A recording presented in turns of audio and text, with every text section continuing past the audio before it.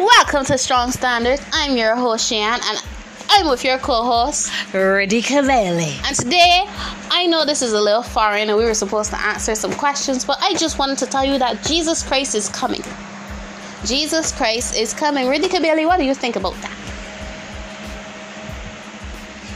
Maybe that we need to prepare ourselves.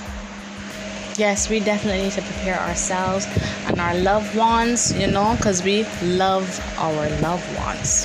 And that is very important to every family member, that we protect our own in this lifetime or the next one to come. And we just need to remember that we love everyone around us. And we want to make sure that everyone gets to heaven. We see everyone in the heaven. We see everybody rejoicing and we're all together. We don't want anyone to go to hell at all. But the realization is that Jesus Christ is coming. Jesus Christ is on his way.